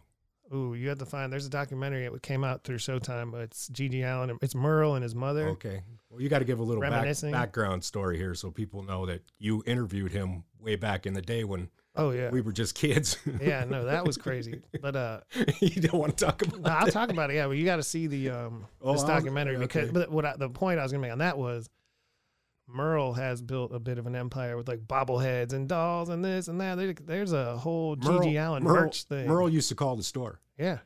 Hey, this is Merle. You need any of them shirts yet there, Larry? Yeah. I think that's how I started out. I was like, I don't think I need that. I think through Maximum Rock and Roll stuff, because I used to trade live cassette bootlegs and live video VHS bootlegs, and I started talking to Merle, G.G. Allen's brother, trading VHS videos, some of which are in this closet. And like just punk shows. And maybe we'll talk about Fast Eddie later. I don't know. Oh yeah. Oh no. Really get into some Erie history. Really, you gotta be here for that one. Yeah, maybe we'll skip that. I got some videos out there too. Right. But Merle, I don't even know how it really happened with me. You know, we did a fanzine, and I used to write to everyone. You know, and of course I traded with Merle. And around the time when Gigi got arrested, he was really trying to get his message, his manifesto out to the people. And I was one of the people who, he would like mail me stuff from jail all the time. Like, this is documents. Like, he'd send me his court documents. And this is what the proof that I'm this and that, and I'm this, that, and that. He'd send me, and he'd call me collect. And I lived with my father at the time. I was probably 17. And like, collect call from a Michigan prison or whatever. And my dad would just roll his eyes like, Matt. And it would be Gigi going off like on the phone. And we finally did a proper interview, and I hung out with him twice in Houston when he came through, him and Merle and the band. And definitely, I'm not saying we weren't like friends, but he did used to call me on the phone. And like when he came to Houston, we hung out twice. And the craziest thing about Gigi Allen was, I mean, he was dirty and gross. And, you know, he was keeping it real and stuff and that. But when you met him, he's just like, yeah, that record was great. I love that album. I mean, he's talking to him about like, we're talking about music and this and that. He wasn't like, I'm going to fucking kill everyone. Right. You know, he was just talking about like regular shit, movies or music or whatever. And then like right before showtime, like the first time I was with him was backstage at the Axiom, the club I was talking about in Houston, and just blah, blah, blah. And when everybody's just there, he just stands up and starts pissing in the garbage can. And Merle just looks at me and whoever else. He's like, you guys should probably go. Like, okay. I just got up, walked out. And I mean, I was with that dude all day, and I was running from his ass at the concert. I was like, get the fuck. He was covered in shit. I'm like, I'm not getting bumped by you. You know what I mean? Just looks like hepatitis. Yeah. I got out of there. I didn't hang out with him after the show. You know, I was like, going home. But yeah, definitely, I'm fortunate to have met him. We played at the Penguin Pub, it was called, in Youngstown. Yeah. You've been to Youngstown. Yeah. Pretty rough. Well, he was there the night before. I remember this story, yeah. And the guy says, man, I hope it's nothing like last night. And no. I said, why? Who was here? And he goes, this guy, Alan. I said, Alan who? He said, Gigi Allen. I said, oh, okay. Oh, hell no. Yeah. So he said same thing about him. He talked with him all day, and he was fine. And 10 minutes, he disappeared. Yep. Came back. It was Showtime. on. Yeah. It was. I mean, there's a video on YouTube of that Houston show, actually, I believe. But there's also a video. It was the night before, probably night after in San Antonio. And if you Google Gigi Allen San Antonio, I mean, you know, the pit was like the circle, and it was just like dudes. He was singing at the front of the stage and just punch, like in a circle. People just running up, punching him. He just jumps out in the crowd. The whole place just explodes. Like, whew. All right, enough of him. Yeah, no, thank you. But I wouldn't. And that's an example of an artist or musician. I would not have wanted to see in Erie. No, because that would have been about 30 seconds till the riot. Yeah. He come out here, it'd have been. And yeah, we would have been on. It'd have been a mess. Yeah. Erie's a little tougher than I think he would expect. Yeah, we had a few knock-ups, you know, over the years. Yeah. You know, Youngstown the one time, the Youngstown football team showed up. Thought they were going to interact in the My Three Scum show. Jeez. That turned into an all-out riot. Ugh. Bob smashed the guitar. They hung it after that. We played this same joint a couple times after that, and they had stapled it to the ceiling, his broken guitar, and our set list and said, this is where the riot started. But these jocks came in, and they thought they were going to push all the punk rock people around. Well, we had some of our muscle with us, Rob Burke, you know. Oh, yeah. He was our roadie at the time at Go-Go Rays, and Morbid Rob shout out. And he kept getting in trouble everywhere we went. He's a pretty rough guy. And we told him, hey, man, you got to stop fighting people, you know, or trying to keep cool. Well, then this melee breaks out, and I turn around and I look, and he's behind me on the stage. I said, why aren't you fighting? Because we're getting in a big fight here. And he goes, he told me not to fight. I said, well, now's the time to fight. Yeah. Oh, no, man. Yeah. Oh. That was a rough one. We had a few over the years, but basically it was always outside people, though, that weren't part of the scene. You know what I mean? They were there looking for trouble. Yeah. We weren't the instigators or at any point, you know. I remember when I worked with I was working for a label in Texas when you had Erie Records, and I was working with Fear. Yeah. And we tried to get them to come here and do something on their tour, and their agent said to me, I'm never booking anyone in Erie again. I had the Meatmen play there, and someone got stabbed. It's way too violent there. Oh, do you know what that was? No. That was I've heard the story. Art Friedrichs. No one got stabbed. Kid broke his neck. Ooh. Stage dive. Oh, no. Yeah, it was the second night of that festival. It was at the Edinburgh Hotel. Remember Art Friedrich, the Old Man radio show? I know the name, yeah. That was his promotion. And he got the Meatmen. Anti-Flag was there. Us. I thought the Meatmen show was at Sherlock's for some reason. No, it was outside in that field. It was a mess out there. That was, and I don't know how he got insurance for that show, but the kid is paralyzed. Yeah.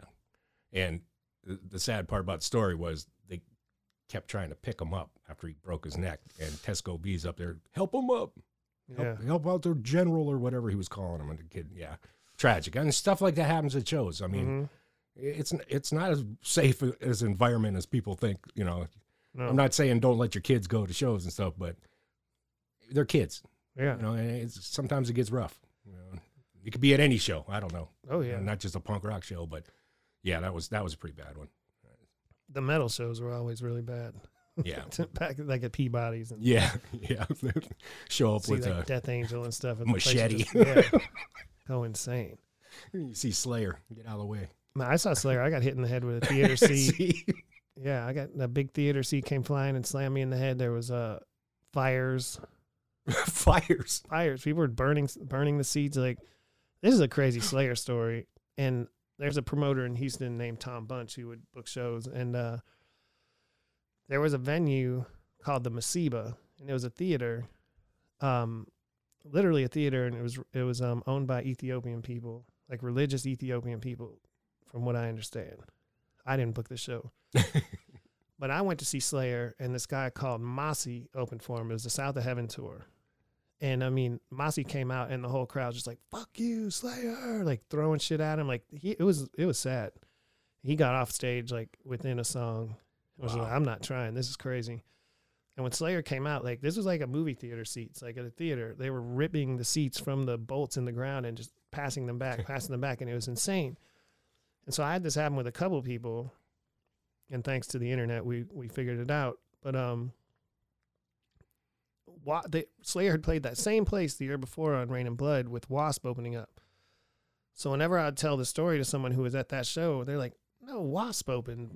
Who's Mossy? What are you talking about? Wasp opened? And I'm like, no, I never saw Wasp. I saw Mossy and Slayer. They're like, no, that didn't happen. Well, it turns out, and then the story about Slayer's show was the same from everybody. Like, they were setting fires, they were ripping the seats out of the ground. It was insane. And I'm like, I was there. Yes, I saw that. And then we find out on the internet that this venue, which was owned by religious people too, booked Slayer twice. They didn't learn. Like, it happened twice. Time? Like, how did that happen twice? Must have made a lot of bank. Like, the second time. That's what I'm saying. Was it like the second one they had like an insurance scam or something? Like, why would you bring Slayer back to your venue in those days? What like, it was total carnage. Like, I got smashed to the ground by a flying chair, a flying seat, like the padded seats with the metal on the bottom. Right. Like, it was, and I wasn't in the pit. I was scared. I was like, this is nuts. And literally, they were setting these seats on fire, and it was in the crowd, and the show did not stop. It was a good hour and a half, 2 hours of carnage. That's crazy. Nowadays, yeah. Do these things happen? I'm sure. We're just not there to see it anymore. No, hell no. Got smarter. Yeah, no thanks. We didn't pay to go get hit in the head with chairs. Right. You know. What else have you seen, like, in, I remember for a while, State Street Tavern became the Crooked Eye. The Crooked Eye, yeah. And Marty Schwab, that was a great venue. That venue was on par with any, I'd say about 300 capacity, 250, 300 capacity venue anywhere in the country. Yeah, he brought in heavy hitters too. Mm-hmm. He had a good network of great stage, great sound, great lights, art, everything. bar. Right. And when to top it all off, right before he sold it, or closed up, whatever, he brought Black Flag. Yeah. And that kind of made me feel a certain way. Finally, that Erie, Black Flag. I've seen them all over the country. I mean, I've seen them on Loose Nut Tour, all that. Back in the day with Rollins and that. But for him to bring, and it was a good show. Yeah. I bet. Black Flag was still on it. I mean, they had Dez singing, and one of the original guys, singer wise. But great. But Marty, he really upped the game in Erie there for about 5 years. He had it. I mean, it was like a legit. Oh yeah, yeah. Oh, that was a tour destination for a lot of those. I mean, they were on the circuit there, but it's too short lived. But yeah, it was. And then with Sherlock's, Sherlock's was never my favorite.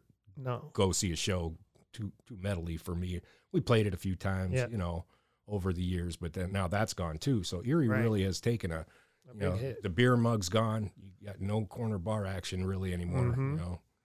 So gonna have to be grassroots again. I mean, where were the shows? Somebody's gonna have to start. Yeah, Forward Hall's gone. King's Rook, they were doing some stuff, but it was real. I don't want to say hippie, just indie. Kind of strange. Why are jam bands so big in Erie? Why is that scene such a thing here? I don't know. It is a thing. It's fine, but it's it's like the scene. Yeah, it's a big hippie, dirty hippie. Yeah. I don't know what to call it, but they're into it. Yeah. Oh yeah. I think a lot of those just seems like maybe because we have those festivals in the summer here too, and people start going to those when they're really young. Like The Gathering and stuff like that. Maybe that's why the jam band thing is so big. Yeah. As a kid, they're seeing this. They grow up and become a jam band. I don't know. But. Sure. Yeah, my sister's favorite band is Dave Matthews Band for her whole life. And that was always from here. Like, that was huge. Yeah. I never really totally got that. I mean, Gannon, if you used to go to, like, the Docksider or something back before it became whatever it is now. Chinese restaurant. Is it? Yeah, I think so. Oh, man. Well, I mean, last time I went, it was like a really bad dance club with more people in security shirts than it's crowd. The live music scene is going to need an injection here after everything gets back to what we can call normal again.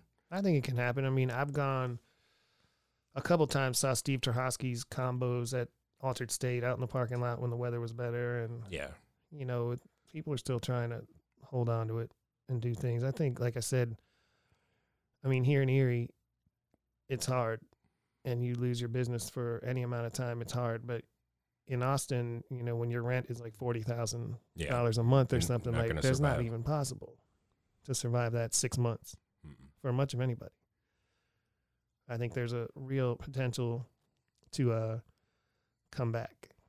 Oh, there'll be a comeback, definitely. Yeah. I see places that are real big potential that are sitting empty. There's a couple on French Street that have been empty for years that are big venue. I mean, 500-600 people.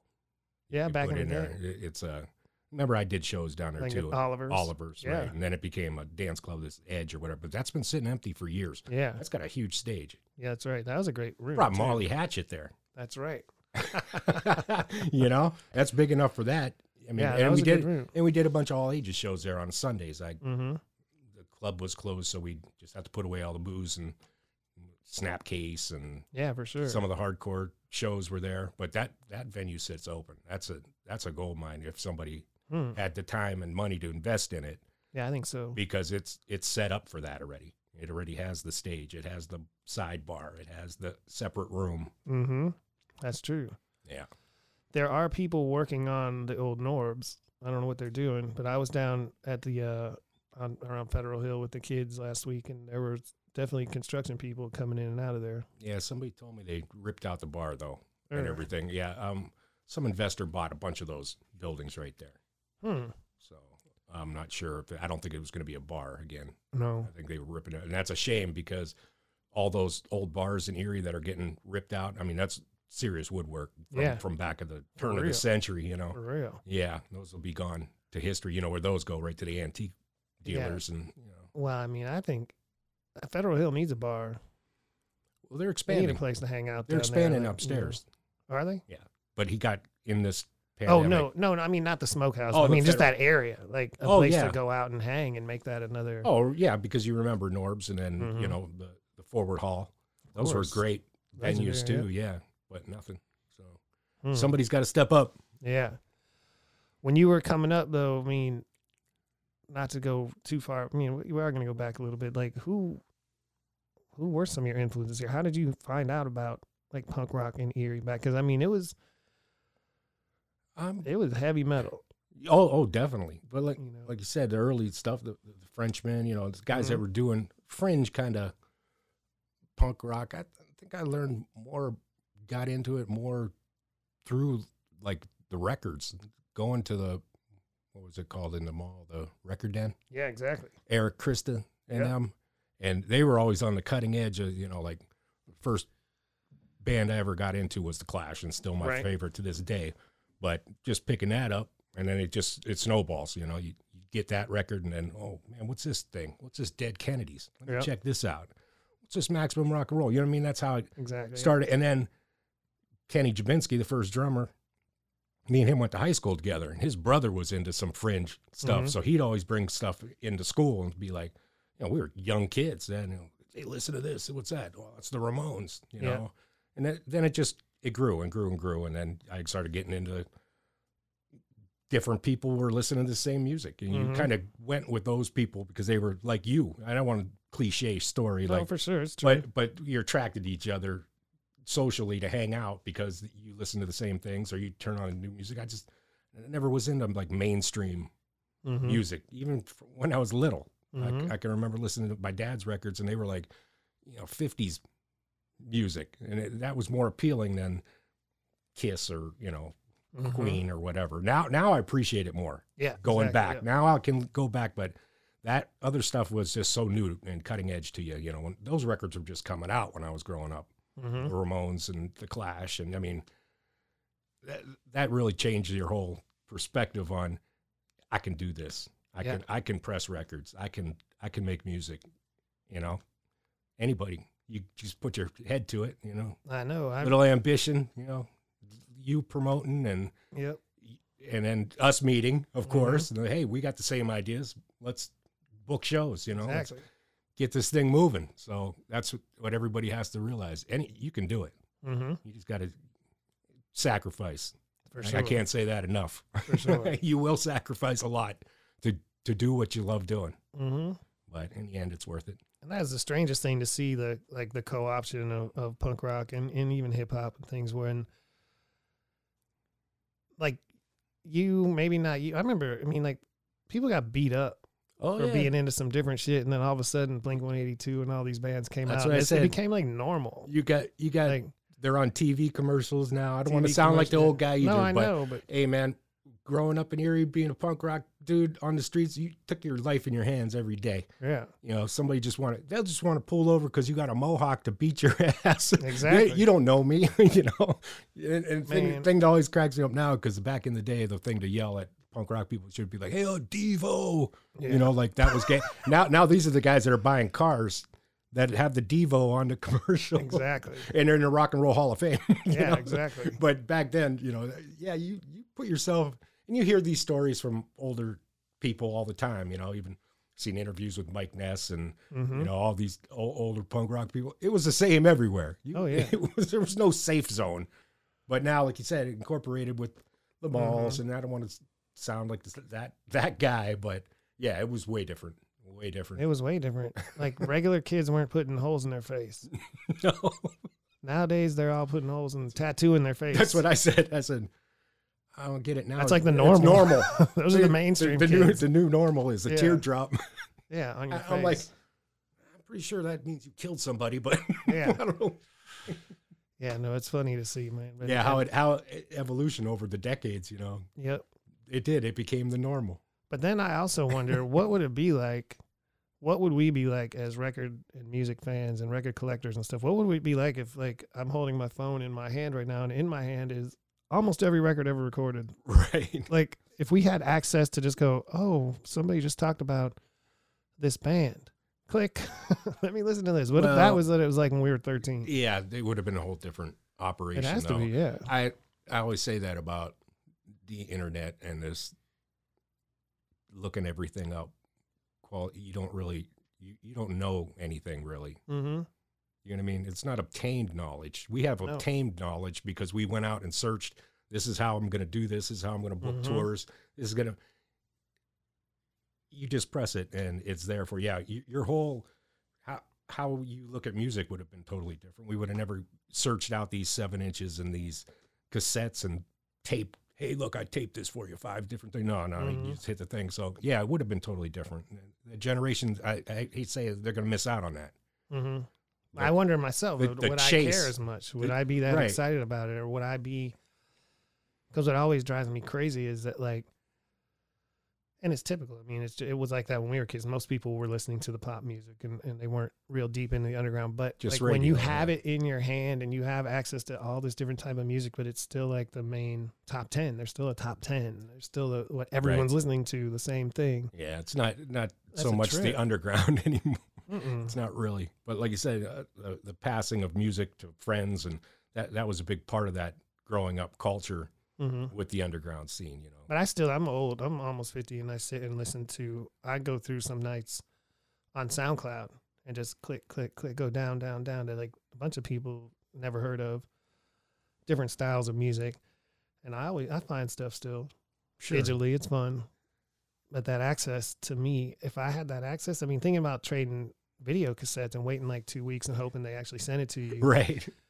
And then you get it and you got to watch this, dicey version of a concert on your little TV. Black and white. VHS, black and white, whatever. Sometimes they were shot, black and white, not on purpose, or the quality was so far down the line when you get it. And now YouTube, like I'll do that too sometimes. Just find an old show on YouTube. Everything's on there. That's... Yeah, well, I guess that's what it is then. It's cool. I like it, but I wonder personally, like, what would you be like if we had that? Would we still be going through everything? Because I think like you'd read an article, like an interview with some band and Flipside or something, they'd mention like an old blues guy, or they meant like Sonny Stitt, or they'd mention John Coltrane or something, Lee Scratch Perry, or somebody out there that influenced them that you as a 14-year-old in Erie hadn't heard of yet. And so what would you do? You go to Debbie at Record Country and say, can you get a Lee Scratch Perry or whatever? And then 6 weeks later, something would arrive. Something, right? Maybe. And then, if you're lucky, you go home and listen to it, and that's how it happened. But now it's like, I do this. I'll be reading something, and more like with new bands, like somebody says, oh, yeah, this band from our town is good too. I'm like, okay, let me click, find this. Yeah. It's so easy. Yeah, like I said, I think the thrill of the whole thing was the chase. Mm-hmm. To find that, to research this, and let's do this, let's do that. But like you said, it's too easy. Mm-hmm. So is the thrill still there for a 13-year-old kid from Erie, Pennsylvania, that thinks one day he's going to book tours and go on the road? Would it still be there, that kind of spark, or would it just be like, oh well, I'll just watch it on YouTube. Or now he's like setting up his basement to live stream bands now. Right.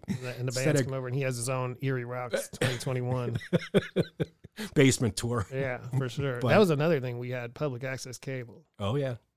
That was big. I wish I had every Erie Rocks. Did you see somebody started posting some of that? There's some up there, yeah. The Satin some Steel. metal, some metal stuff. And I want the Generic Beat episode. Yeah. Because that was a pivotal punk moment for me too. I was still on 26th Street for sure. So I was, probably 12, 13 or whatever. I don't know how old I was when I saw them on Erie Rocks and they had that I Hate 'Em All song. Yeah.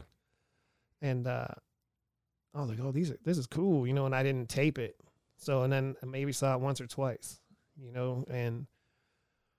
but that was, I started looking for that. I forgot that band too, Generic Beat. And on the Erie label, go back to the Erie label, we put out one of the first punk rock bands at Erie, Ex-Whites. Ex-Whites, yeah. I have that single here. Yeah, I dug that up. The tape was from Bernie, rest in peace. He just passed last year. But so did Sylvain. I saw that. He just passed. He was here a couple of years ago. I saw him with Cheetah Chrome at the Crooked Eye. Yeah, Frank put that out, that record. Yeah. But Bernie played with Sylvain. Okay. In the Ugly Americans. Dang, that's right. So they both passed within a year. But the first real punk band of Erie, I would say, was the Ex-Whites, Danny and Ricky Eggleston and Bernie. But then years later, he gave me a 8 reel-to-reel, and it was under his bed up in Brooklyn for like 10 years, and he smoked a lot, and then the tape was practically wrecked. So we had to do what you call bake the tape, and you put it in the oven, and we got those 4 songs off. Wow. And that's how that record came to be, and that was years later, but it was live, a live recording. It might have been Oliver's too, where that was recorded at. But the craziest thing about that story was I'd always post stuff in Maximum selling, a guy from Japan bought 200 copies of that record. Really? Because it was recorded in 1977. Wow. And he was a big collector of American punk. Yeah, 200 copies. That's good. Yeah. I'll tell you. But that's a good record. That's a good documentation of Erie in like 1977. You could tell the energy of that record. It's, Yeah, for sure. I actually didn't get it until recently from Bob at the Saga Club flea market. Oh, really? They had one day, and randomly I saw him there. Yeah. That was one of my prouder moments. Yeah. Putting that record out. Some of your Erie heroes you looked up to. I looked up to those guys. Yeah. They all played for years and years, and that was I was glad that came my way, that we could put that record out, not just the newer stuff, but sure. we put out a bunch of newer bands that got good recognition from having the record. For sure. I was really stoked one day because like I said, I had seen Pistol Whip as a little kid and had like vague memories of it, but it was definitely just something different from when I was young. And it was just at the Arts Festival. Everybody went to the Arts Festival. Right. And I happened to get to see that. When Smogville put out that Pistol Whip CD DVD set, that was a big deal. I really wanted to get that, and I got it. And then one day Rick DeBello on Facebook was like, I just found like 5 copies of the original 7-inch in the archives here, perfect condition. I messaged him and I bought it for like $25, but it was worth it to me just to have that. And I was so happy to get that piece of history, because bands like that, the Ex-Whites, Pistol Whip, every city has in between there too. Danny Smith, bunch of bands on Generic Beat. But the first time I think I saw him was the Wiggle and Judy's. Oh man, that's right. And him and Cuneo, and I can't remember who else, but they were playing on a flatbed truck in front of the Times News in the parking lot. I don't know what that was all about. It's like us playing the. Well, didn't the Cuneos own the Times? The wave pool, and then these guys are playing, and this is before even the Scum or FOD, and here they are in the parking lot. I don't know. They own the paper, but why was this punk band playing? Because it's Erie, and it's weird. It's weird, and it fits right in. Yeah, I think it's great. The history is so fun to dive into, and then to think about. The metal stuff too here back in those days was. Oh yeah, there was a big metal scene. Dirty Looks. Henrik, rest in peace. All these guys, Yeah, he put it down there for a while. I know. They got pretty big. I know they moved. The Snowmen moved. Yeah, I have that record too. You do have that on white vinyl. Yeah. Oh man, I definitely had it as a little kid. I don't have it anymore. What's his name? McConnell, the drummer. Yeah, he's a doctor. Wow. Yeah. Damn. They're still on YouTube from them, and I've seen it on Discogs. Yeah, I think I found it here in Erie somewhere. I can't remember exactly, but as soon as I saw the Erie connection, I always grabbed, Yeah, me too. I was like, oh, and then I got it home, and it was white. I'm like, oh, white vinyl too. Yeah, and there's a video. Is there really? Yeah, they had a video. It's on YouTube. I got to check that out. You need to see that. And the Stabilizers. Oh, yeah, another Erie, yeah. Yeah. But I don't like that connection, though, too, that when they go to make it big or whatever, and then they never mention Erie. That's right, yeah. I think that's kind of a diss on this town. This town's a rock and roll, punk rock, underground, whatever town, man. That's where you came from. Yeah, it is. And that's where you learned your chops, Yeah. Because like you said, this is the roughest place to play on the planet. Yeah. so why do you want to say you're somewhere else? Yeah, for sure. I think it would make you sound more like an artist if you said you were from this little hometown, 120,000 people, put out all this music, all the people that came out of here. It's true. Per capita, it's probably one of the biggest music making cities. It was happening back then. You know what I mean? For sure. Just musician wise, there was always somebody you know, that you knew or somebody was playing but. I mean, you think about it too, not so much now as it was back then, but those bars I just said 6th Street because of Austin. Right. Those bars on State Street here were music venues. That was the proving ground. But yeah, for you. You can walk up and down and in and out of all kinds of shows. Yeah, exactly. To make it thrive again, that's what's going to happen. You have to multiple venues, not just everybody. You know, we kind of got niched into things where we'd book some of the same bands. But then again, there was times when I did shows at like Norb's. One time I had a magician. Yeah, I'd mix it up. I'd put a punk band with a hippie band, whatever. And here's this guy doing magic tricks. Yeah, exactly. You know, and for a couple bucks. But that made that thrive too, and people would come. Not just for the one thing. They might not like what we were doing, but hey, this other band was good, you know. Yeah, you had to get real creative to get. Yeah, because there were so many. There were so many venues and only so many people at that time, especially on State Street and Norb's up there, and yeah, you had to get a little creative. You want to get more than 10 people in there. Yeah, for real. Well, I think it's interesting to see, and I'm excited to see what happens here. I have a lot of hope. I see even Buffalo and Cleveland and Pittsburgh's become like a tech hub, and like all these cities that were industrial had to go tech because they got all the big buildings still. That's the thing. Yeah, which I think you can fill them up with these computer banks and. Oh yeah, being right in the middle of all that though. I mean, Cleveland, art museum's amazing, and the one in Buffalo and Pittsburgh's full of art, like full of music, full of culture. This whole region. And we're right there in the middle. We have the best beaches.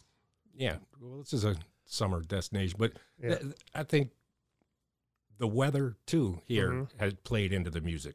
You know what I mean? You got a long, dark winter. You got a lot of time to write music and, do other things than playing outside, Exactly. So, I always said I liked the bands from the Midwest and stuff way better than the West. I never was into NoFX and stuff like the West Coast punk stuff. I was into Black Flag and the Weirdos and some of the stuff, but not the bigger, that wasn't my thing. Like I like the more edgy, rough. Yeah, I think environment living under the blizzard. Yeah, I think environment plays a little bit, makes you a little different person. Literally nothing else to do but be out there. You got to get creative. Yeah, and you find stuff to do. Music wise or whatever, art. Yeah. So yeah, I think maybe it's too sunny out there. Yeah, right. It's too nice. Would you have had an Iggy Pop if you lived in California? No. I don't know.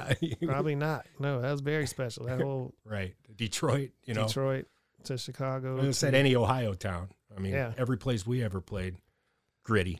I mean, Devo's from Akron. Yeah. So's Pretenders. Yeah. Really. Exactly. Yep. But Cleveland, Columbus, rough. Yeah. I mean, different music, and that's what I said, gritty. That's why Erie thrived, I think, all these years. It did. Don't go soft on us, kids. Yeah, don't go soft, kids.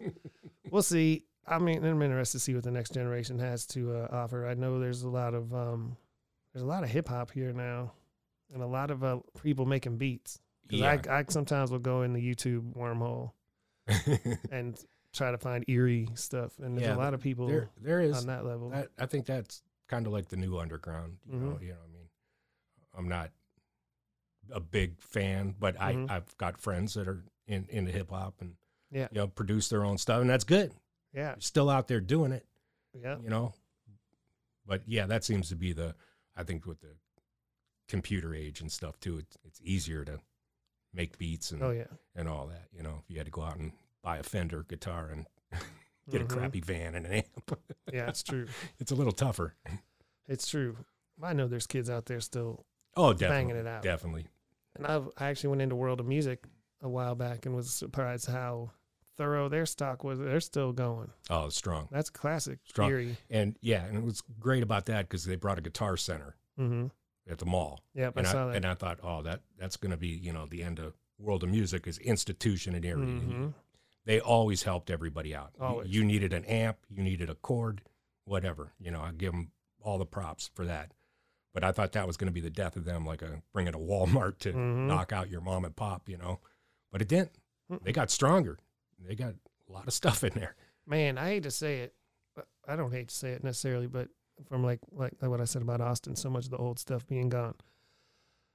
In Erie, I feel like the established places we've lost some for sure, of course, but the established places that have been around and really laid the groundwork here, and they're still around. A lot of places are still here. And then so many things come and go, like new things. People are trying new things, but like the old school, some of the bakeries, some of the restaurants, some of these places are places I went to as a kid. It's got like deep culture. It's still here, there. and people, and people cling to that here. Yeah. They don't want to see their local bakery go down, and I'll just go to Wegmans, and you know, I mean, that's part of our culture in Erie too. Hold on, and just like World of Music you were talking about a minute ago, how many great musicians in Erie worked there over the years? I mean, generations. Yeah. I mean, guitar techs. I mean, I can name a handful of people. You know, John Rainey, Dave Waltrip. I mean, all these people, and they gave them the opportunity to work on their craft and learn. And that's why that store's still there. Yep. It's incredible. It's real. I mean, it's a pretty real place. Yeah. The city. Yep. That's what we got to say about Erie, and it'll be back. Yep, it will. And I appreciate you for sure coming, sitting down with me here. This will be the first one. I want to do more. I'll be back and forth here a lot more than I have been in years, actually. I've spent more time here this year than I have in a long time, and really enjoyed it, and really want to maybe talk to more people, get more of these stories out of Erie. You should. And thanks for having me. Because that was a big thing for me, Erie Rocks. Yeah, things all like that, of just us seeing what was happening in the growing town, up, and you think about that too. All the people that laid the groundwork for the Access Channel and stuff, and they were doing music shows. And this is before, you know, you're not just grabbing a tape recorder and tape. You had to go take a class. You had to learn, you know, how to run the camera stuff. But yeah, those were great, and that formed the whole Erie culture of music too, because you could, for the first time, that was before MTV and crap, you know. That was big. And you couldn't, too young, so was I. You couldn't go to the bar. That's where all these people were playing. I think before us, you and me, the groundwork for the all ages show, there really was no structure there for, nobody was doing that yet. I'm not saying we're that groundbreaking. Yeah, but for the kids. Because we saw these things in other cities that we knew that you had to do something at that age group, not just the bar, you know? Yeah. But I think that was our all ages show. Yeah. Was watching Erie Rocks or any scrap of video we could get our little greedy hands on. Exactly. You know? Did you want to get into Fast Eddie? No. Is he still alive? I wouldn't know. Oh, come on. He's on your list. On my list, yeah. We're still trading VHS. Yeah. I'm not going to the house, No. though. That's double mirror. Yeah. Man, those days. People don't know what we had to go through. Creep. People really have no idea what we had to go through in those days. It was rough growing up. Yeah, man. Keep Erie weird. Yeah, be careful at the comic book show, y'all. Don't just talk to anyone. Oh, man, yeah. But that was fun. It was great to talk to you, man. Always great to see you. And if anybody, are you still selling records? You still have catalog you get rid of? Or is there any place we can find the music online? I know you said Spotify. Yeah, I just listen to it for free. Yeah. I'll tell you a quick story. All these years, records out there and that, and then all the stuff showed up. I think it was Bob and Frank put it on Spotify. Smogville. 2 years ago, this check comes in the mail. First money I ever made off of music. Really? Royalties. It wasn't anything. It was only a couple $100. Yeah. But then it started me thinking, where's that money been going all this time? And I have a feeling I could follow the trail. Yeah. But that's your paycheck. So remember, kids, you work at your craft for 30 years, and someday you'll get a $200 check. Exactly. Hey, it's something. Well, but enjoy your time. And get out there on the road and do it. Man, I hate to say this, though, because I said no to it, but I've had a couple people come to me, and since then I've looked into this. There's people out there buying up catalogs from, especially like old black artists, you know, musicians who aren't making the money off their catalogs, but there is stuff out there streaming, and they're doing this whole manipulate. You know, one guy was telling me, I have 250,000 songs I own now. And I'm like, from who? You know, and he's like, and it's generating this much because I can do this and that. And I was like, I will have nothing to do with going and buying some old black man in Mississippi's catalog, taking his pittance from him for $600 or whatever you're trying to give him right now. Like, but that's a thing. Yeah. That's happening right now. I'm sure. There's probably more things we don't know about yet.